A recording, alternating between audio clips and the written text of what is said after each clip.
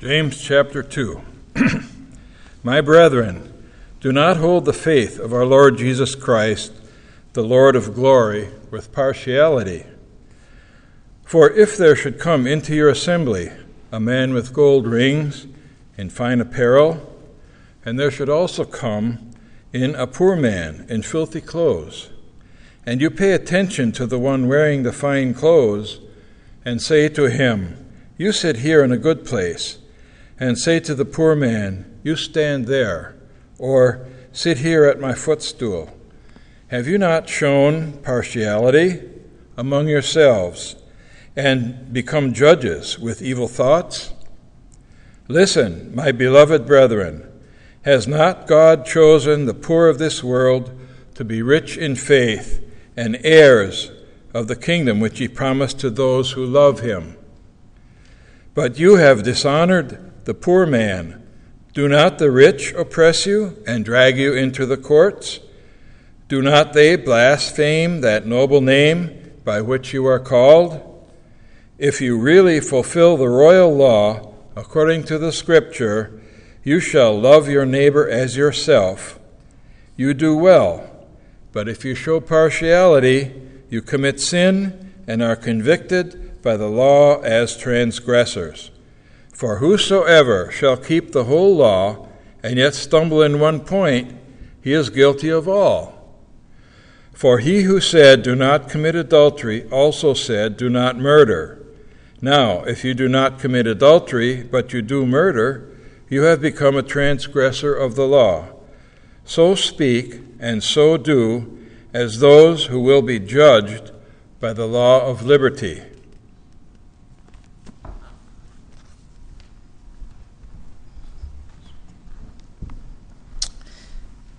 As we continue our series on James, as we go through, first we started in chapter 1, the teachings of Jesus' brother, and we began as seeing the importance of perseverance and not giving up.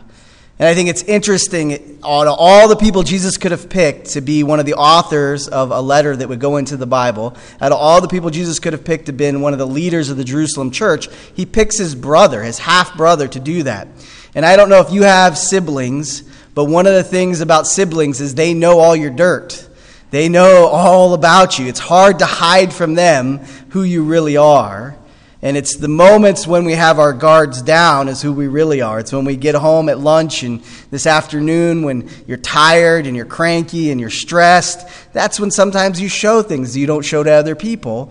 And your family gets to see that. And James got to see that about Jesus. And so in many ways, I believe it was that relationship that James had with Jesus that validated that he would be so committed to him as his Savior and his Lord, that he would become one of the leaders of teaching the principles of what it was to be a follower of Christ. And so he starts with the principle of never giving up, and that would be my encouragement to you. When I was in college, part of our routine was we were to go to chapel on Wednesdays and Fridays, and one of the things they said almost at every chapel was you do not determine a man's greatness by how successful, wealthy, or powerful he is, but what it takes to make him quit. And giving up when God calls you to something, he wants you to persevere. He wants you to continue on. And maybe today he's calling you to persevere. Maybe through a challenge physically, emotionally, financially. He's calling you to persevere and be faithful. Don't give up, because he is the author of life, and he will sustain you and he will keep you if you're willing to be faithful. And then we looked at the importance of to be in that level of consistency and not giving up. We're called to resist the temptations of this world, and we're told that God doesn't tempt us, but we tempt ourselves through our own evil desires, and the importance of recognizing how deceptive and deceiving the evil one is and the evil that lives in us, and not to fall into those traps. And so we begin today looking at that principle of living that truth out in our friends and family. This past Friday, I was privileged to go to Pensacola and to be a part of my uncle's funeral. He passed on Tuesday. My uncle is the gentleman with the black cowboy hat on. That's what he was known for. His name was Billy Moats. He was born in Enterprise, Alabama. That means he's a huge Alabama football fan, and that came up at his funeral. And when I go to funerals, I'm always interested because I wonder, what is my funeral going to be like? And what do people say about you after you're gone? What are the things that they focus in on?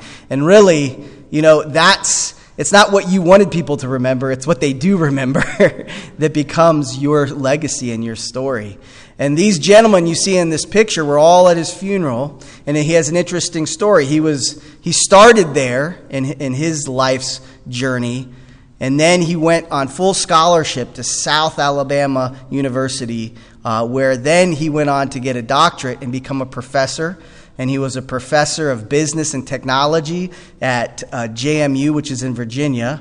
And then he went from there, and that's where he met, actually, my brother was born. My youngest brother was born, and my aunt visited from San Diego, and Billy was a member of my dad's church, and that's where they met.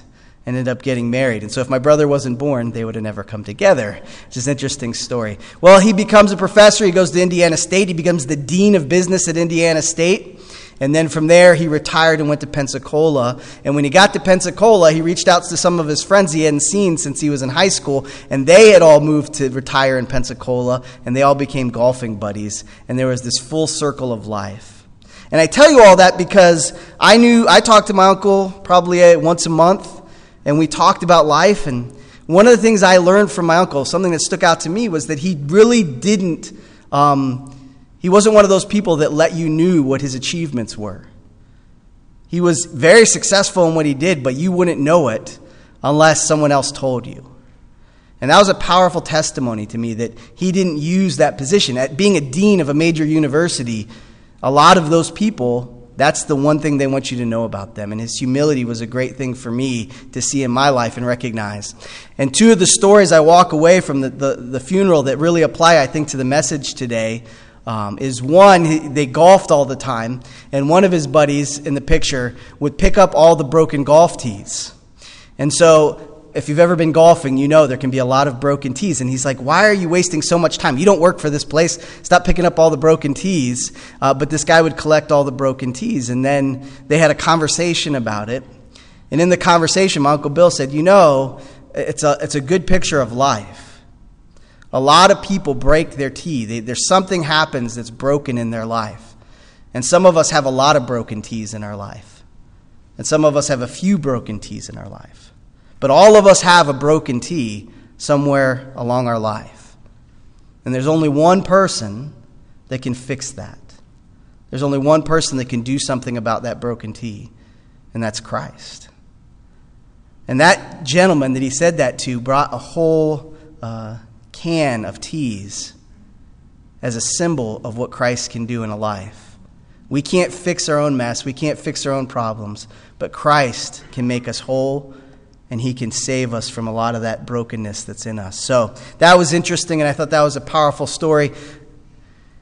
And then the thing that really stuck out to me about the funeral, the thing that I take with me today, is when he was 3 years old, he was diagnosed with a hearing problem.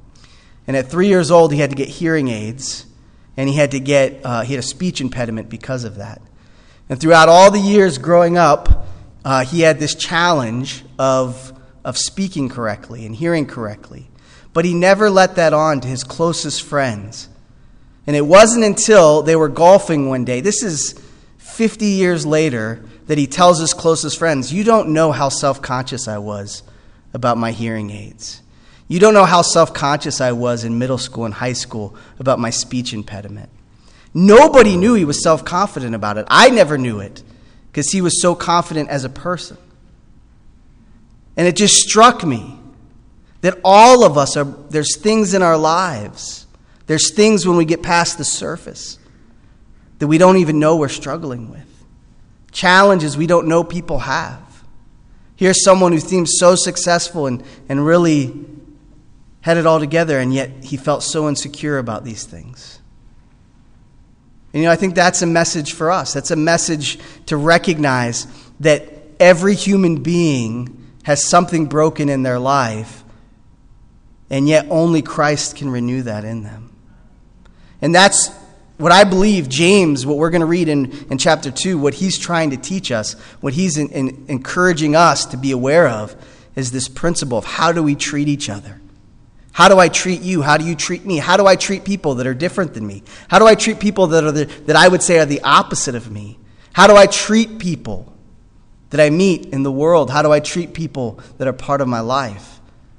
I think this is an extraordinarily important principle for us to learn and to live out, especially as a church, because I think this can be the most significant action that we take as a church together, is how do we treat people when they come here? How do we treat each other?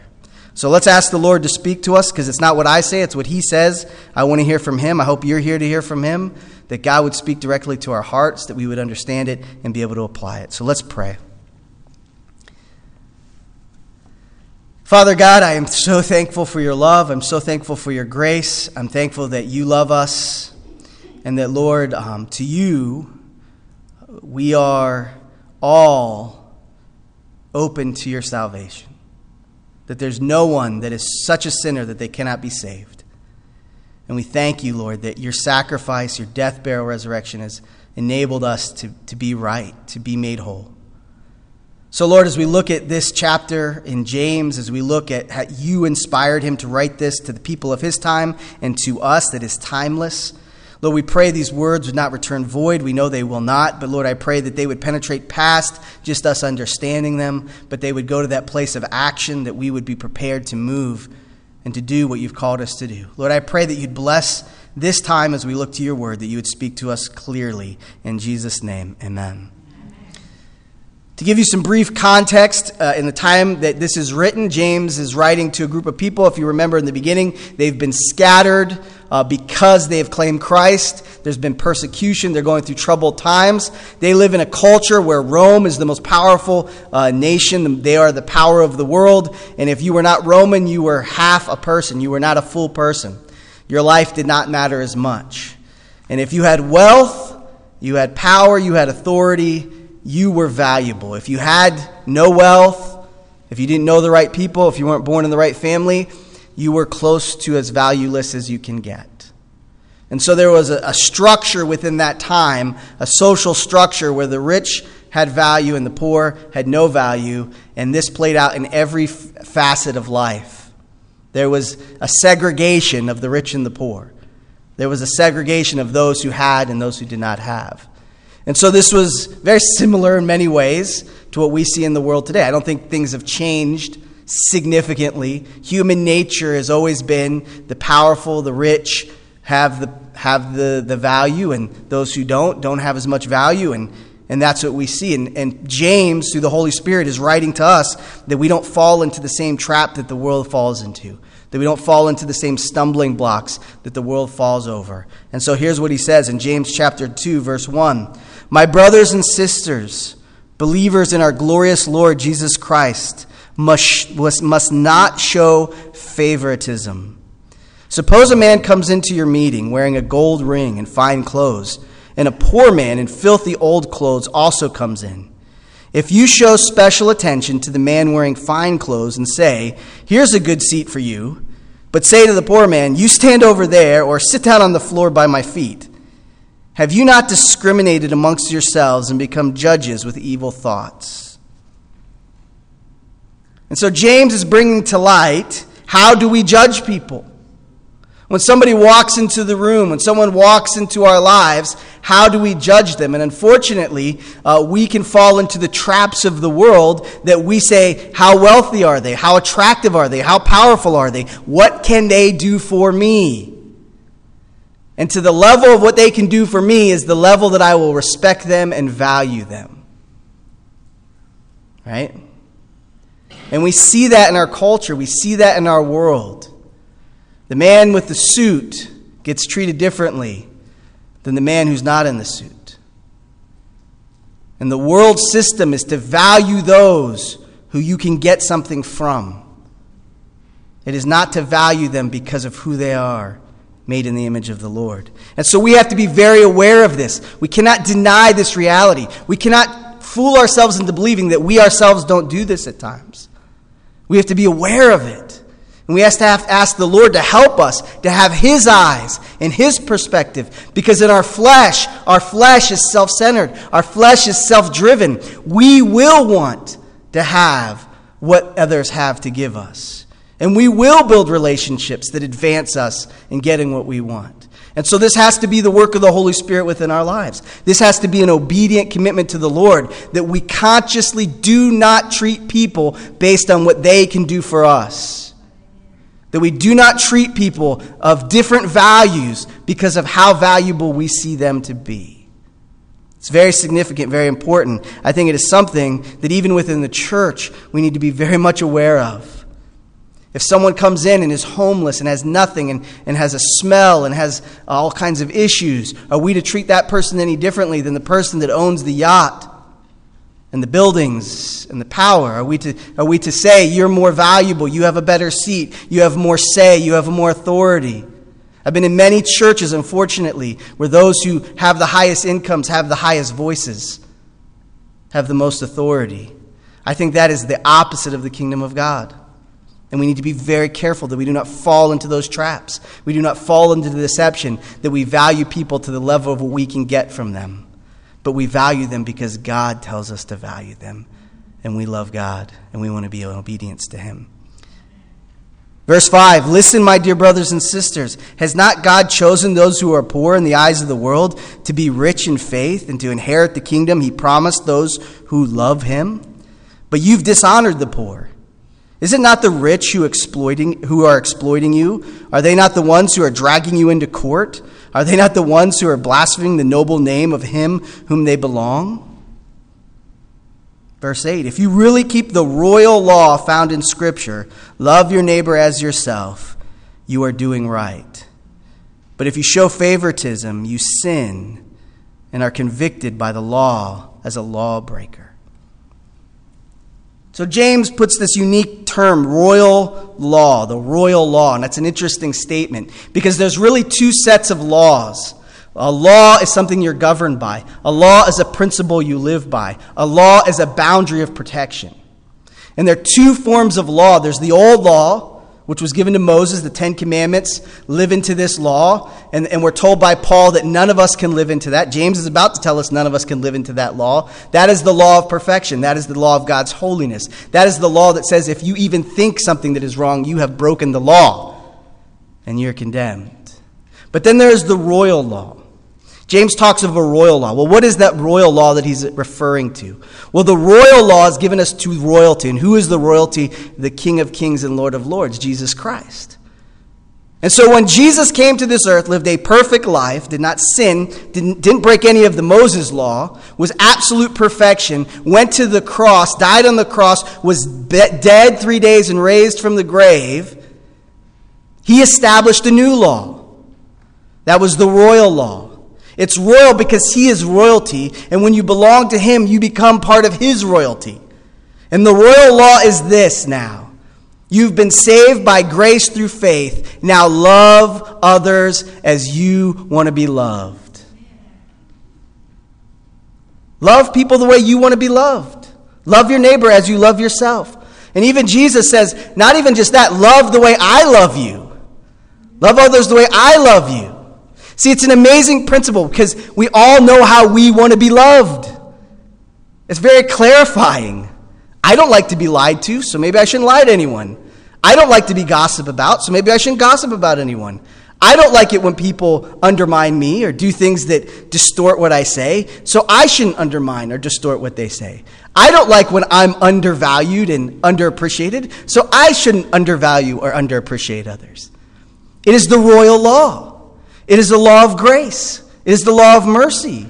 And so this new law, this new guidance for us now says, the most important thing I can do is love God, and by loving God, I must love others the way I want to be loved.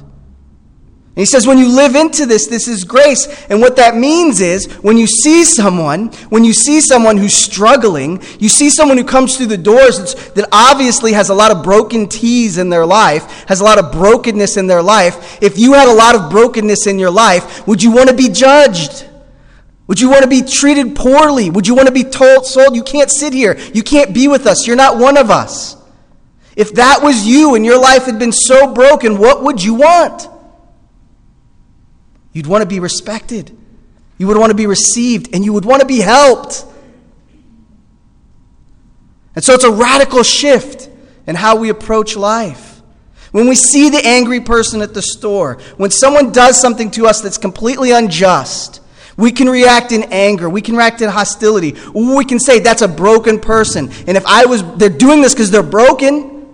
And if I was broken, what would I want someone to do for me? What would I want someone to do for me? Fight, attack, ridicule, demean? Or show grace and do everything in my power to point them to the truth? This is an important principle. This is a powerful principle because we get to live with the royal law. We get to live with a law that's greater than all laws. We get to live with a compass that is clear and defined. But I don't think we can do it in our own power because the flesh is strong. Remember Jesus, he says that the spirit is willing, but the flesh is weak. We are weak to do this because our natural inclination is to fight back and to attack back. If I get bitten, I bite in return. And yet James is saying, whether it's poverty, whatever it is you see in the world, whatever it is the thing you discriminate against, whatever it is the thing you devalue that person, you cannot do that as a follower of Christ. But then he goes into why it doesn't even work if you don't want to follow this new law. It says in verse 10, for whoever keeps the whole law and yet stumbles at just one point is guilty of breaking it all. For he who said, you shall not commit adultery, also said, you shall not murder. If you commit adultery but do not commit murder, you have become a lawbreaker.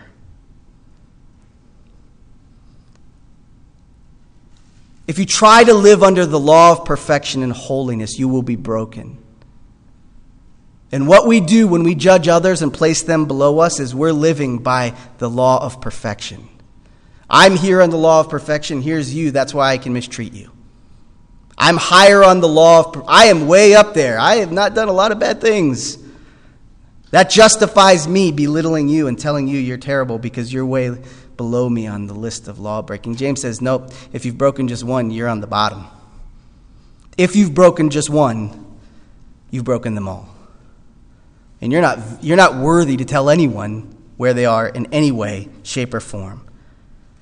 And so you can't live under the law and grace simultaneously. You cannot live under the law of holiness and grace simultaneously. You can't try to be Jesus and receive Jesus at the same time. You have to let him be Jesus and come into you, and he directs your path. The grace that we need is powerful. The grace that we need is that I recognize I cannot live up to the law. I cannot do enough. I have broken T's in my life. One broken T is enough to break me from that law. It's hard when you grow up. Here's one of the hardest lives you can have. The hardest life you can have is grow up in the church and think you're a good person. One of the hardest lives you can have is grow up in a church, think you're a good person, and never think you need grace. That's one of the most challenging lives because you never get to the point where you recognize your need for a Savior. And you never get to the point where you recognize that grace is what you've been given through faith. And so we need to recognize the fact that we are under this law of grace, and we are to show that grace to everyone else. Verse 10, for whoever keeps the whole law and yet stumbles in just one point is guilty of breaking it all. For who said, verse 12, speak and act as those who are going to be judged by the law that gives freedom, because judgment without mercy will be shown to anyone who has not been merciful. Mercy, what? Triumphs over judgment. Mercy triumphs over judgment. So if someone comes in, what are we to show them? Mercy. Someone comes into your life, what are we to show them? Mercy. Why? Because you were given mercy. You see, this is the conversation we can have with God. God, I want your mercy, but it's unfair what they did to me. God, I want your forgiveness, but I can't forgive them because it's unfair. What they did was wrong, and they don't deserve forgiveness. And when you get in that conversation with God, and you begin to say it was unfair, it was unjust, they don't deserve my forgiveness, guess what he can say to you? Is it fair for me to give you forgiveness? Are you guilty? Just like they're guilty? You want mercy. You want forgiveness. But are you willing to give that mercy and forgiveness? Every day. To everyone. If you really to summarize what being a follower of Christ is like, it is loving people and wanting the very best for everyone you meet. Even if they don't love you. Even if they mistreat you. Even if they're unkind, unfair, and unjust to you. You are to love them and want the very best for them. Doesn't mean you let them run all over you. It doesn't mean you allow them. Actually, letting someone get away with evil is the worst thing you can do. Loving them is them having consequences. Loving them is trying to point them in the way of truth. Loving them is making sure they understand that what they're doing is wrong. But you do that not out of judgment and hatred, but out of love, that they would come to the truth and they would change their ways and they would have the best that possibly can be. You see, God had a plan when he started the church. The plan was that his people would reflect his grace and his mercy to a world that desperately needed it. Because the world was filled with a lot of selfishness and a lot of injustice and a lot of anger. Just think of this. What if every single one you know showed grace and mercy to everyone they know? What would that be like? The only thing keeping God's plan from working is us. The only thing keeping God's plan from making a major impact in the world is, are we willing to be gracious and merciful? Are we willing to be what he made us to be? Because we will get what we give. God will give you what you give. And so, if you're willing to give mercy, you will get mercy. Now, you won't get... See, here's the thing, and I think this is so important, and this was so valuable to me. Someone does something to you, and you show them grace, and you expect them to receive that grace and be thankful for it. Guess what? Most of the time, they're not going to be thankful for it. They're not even going to care that you were gracious to them. Right? And here's what happened. I was gracious to them. I was merciful to them, but they never received it. They were never thankful for it. And if you keep doing it, waiting for them to give you the response you want, you will give up. Because it's not them who's going to give you the response. It's God. God is going to give you grace in some other area of your life. He's going to give you mercy in some other area of your life. He's going to bless you in some other way. But if you keep looking at other people, the people that offend you, the people that are doing this thing to you, if you're hoping that they're going to get it straight, they're going to say, he's the greatest person, she's the greatest person ever because they showed me mercy, you're going to get frustrated and you may give up. Because it's not about their response. It's about your love for God. And if you think God isn't going to bless you when you are faithful, then you've misread Scripture. He says, I will bless you. I will be there. I will do something within your life that is beneficial for you when you live in obedience to me. And so we got to stop trying to get rewards from people. We got to stop trying to... It's the same thing. What can you give me? What can you give me? What can you give me? We're never to look at people in that way. We're always to look, what can I give you? What can I give you? What can I give you? Because the one who can truly give me something, you can never give me.